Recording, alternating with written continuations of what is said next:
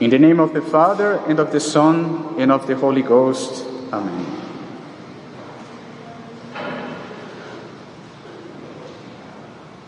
My brethren,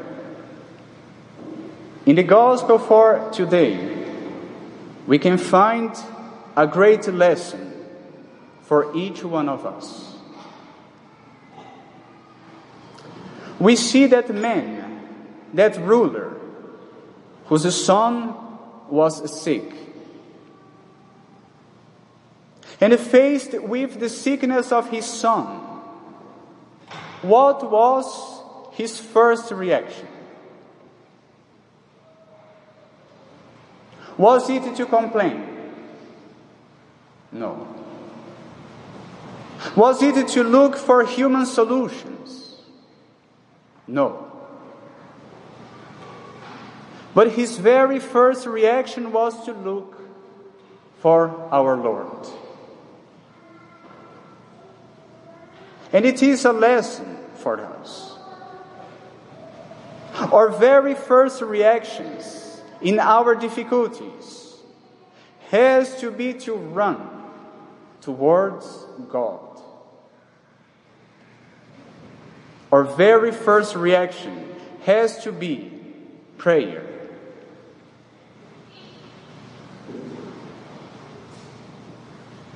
And we have a wonderful illustration of this truth in the life of Saint Martin of Tours.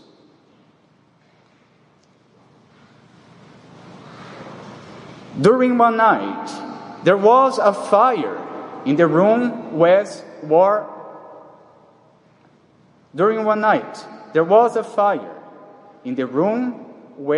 Saint Martin was. And arising, he saw himself surrounded by the flames. He tried to escape from the room. He tried, but he was unable to. All the exits seemed closed. And then he remembered to do what he was supposed to have done from the very first instant. He put himself on his knees in the middle of the flames, made the sign of the cross and prayed to the Lord. And guess what? The fire didn't hurt him. And that's how he escaped death on that day. Not by his strength, but by the strength of God. And he would repeat again and again after the fact how much he regretted that he didn't pray in the first place. That he tried to do something by himself before calling upon the Lord. And it is so true. If we only try to find human solutions for our problems, we will always find ourselves locked in the room, like Saint Martin on that day, unable to escape. But if, first of all, we place our trust in the Lord, He will take care of us. It doesn't mean that we should do nothing. But it means that prayer has to be the very first thing we do. Prayer has to be our first reaction in the face of our problems.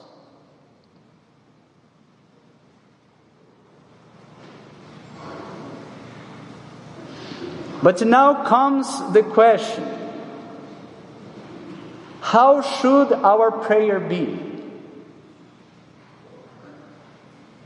And this question has a capital importance in our lives, because the way we pray is the way we are going to live. If we pray with all our heart, we will live wholeheartedly for God. But if we pray halfway, half-hearted, if we only mumble some words, but our heart is not in them, well, our life will reflect this neglect of God.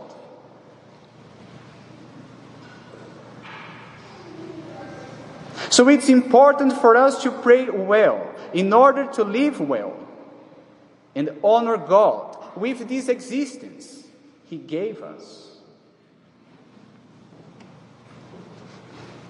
And in order to see how our prayer should be, we will take a look at the Gospel and see the prayer of that ruler who came to see our Lord.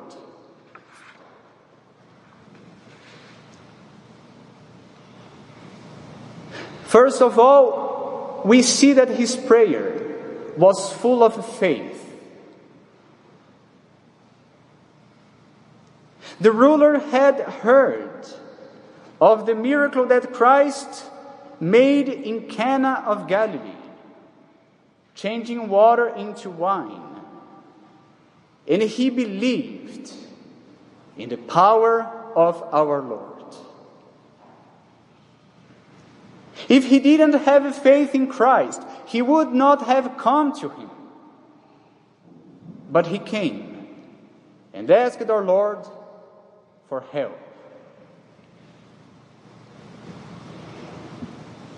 Prayer is a clear sign of faith, as the lack of prayer is a clear sign of unbelief. If we believe, we pray. If we don't believe, we don't pray. That's how things go. So when we are lacking in our spiritual life, it's important to renew our faith in the mysteries of our religion. It's important for us to study our faith. And it is a great remedy against spiritual laziness, because it helps to bring back the zeal for the things of God. So we needed to pray with faith. The second thing we see is that his prayer was full of charity. Well, that man loved his son. And that's why he was asking for our Lord to come and heal his son. His prayer was not selfish. He was not asking for material possessions. But his prayer was motivated by charity.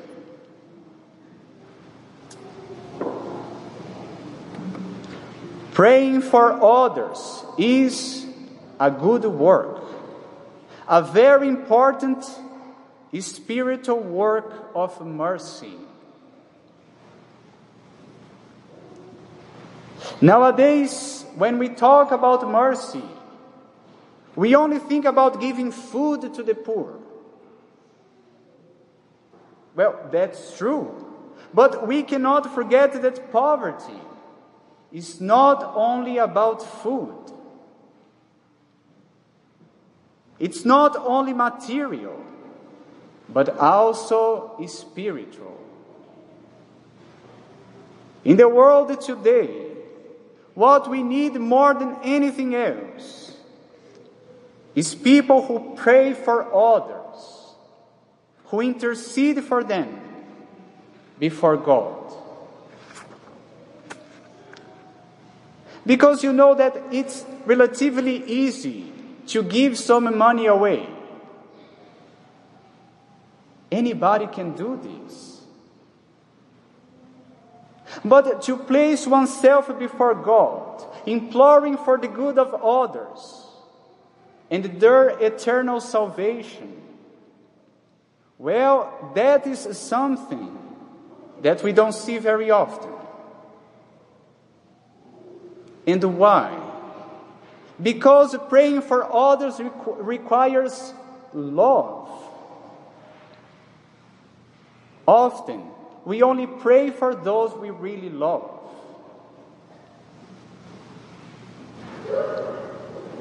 That's why praying for others is one of the best ways to accomplish the commandment of God, to love our neighbors as ourselves.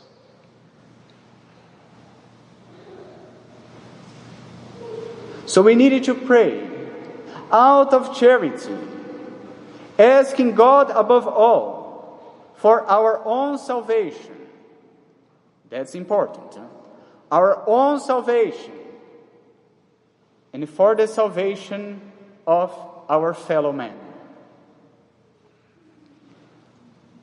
Of course, we can ask for other things as well, things that we and others may need. But we should subordinate everything to our eternal salvation.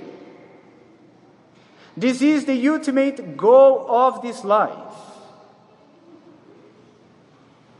So we should always have eternal life before our eyes when we pray. And if we do this, we will be honoring God.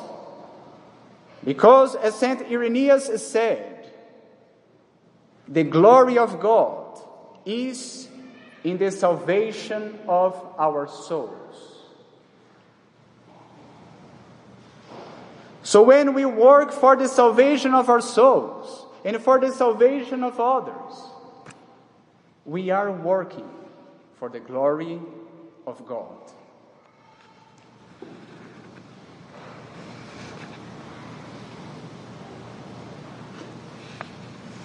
The third thing we see in the prayer of that ruler was that his prayer was full of hope.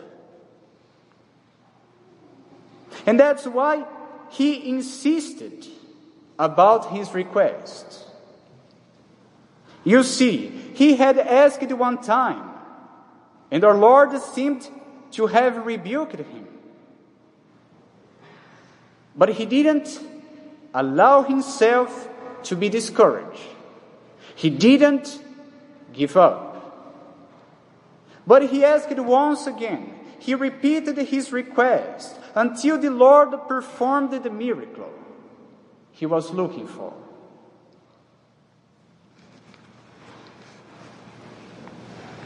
My brethren, I think that when we pray, normally, we come with faith.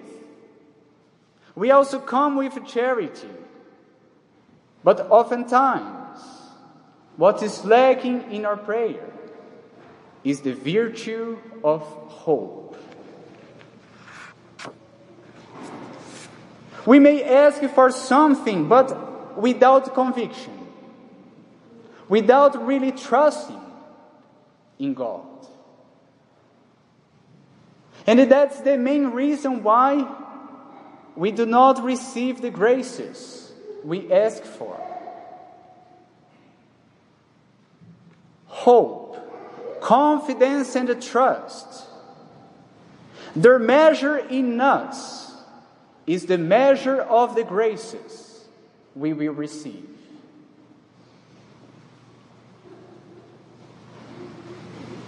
Sometimes we begin our prayer already thinking that we are not going to be heard, that we are not going to receive the grace we are asking for.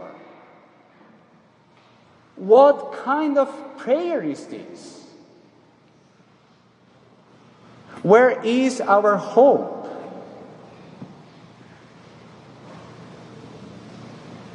That's not the way we should do. The Apostle St. James says, let him ask in faith. And faith here means confidence. So let him ask in confidence, in trust, nothing wavering. For he that wavers is like a wave of the sea, which is moved and carried about by the wind. Therefore, let not that man think that he shall receive anything from the Lord.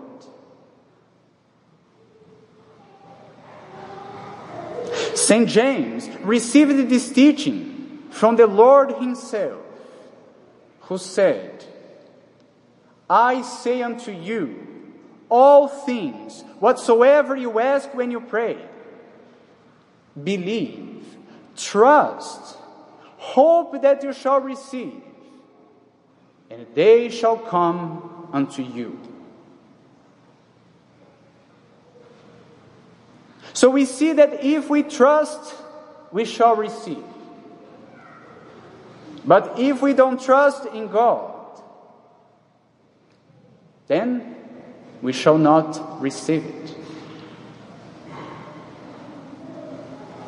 So it's very important for us to add hope in our prayers, to have confidence in the goodness of our God,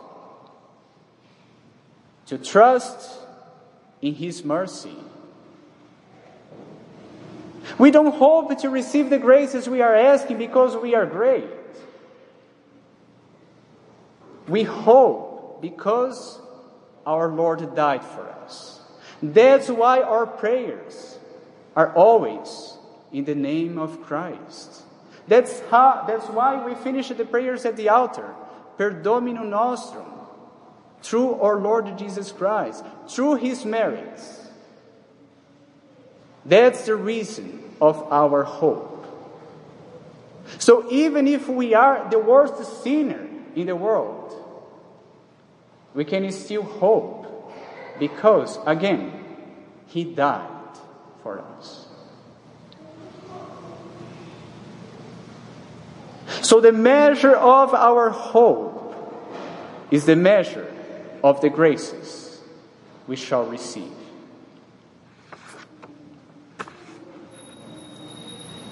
So, my dear brethren, let us persevere in prayer with faith, with hope, and with charity, just like that ruler we see in the Holy Gospel.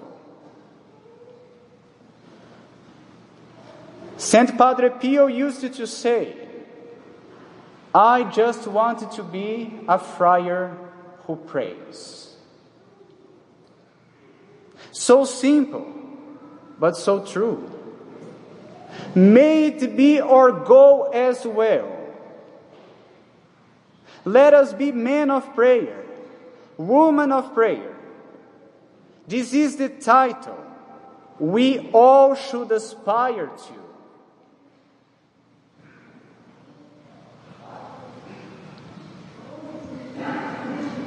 And even if by any reason, knowing to Him alone, He does not give us what we ask for,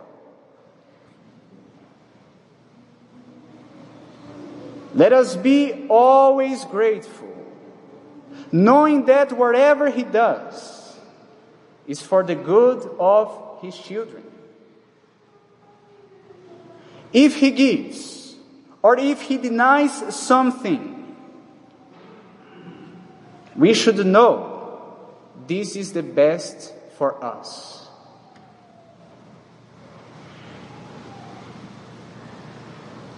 So through faith, love for God and for others, and a lot of trust, that's what we need.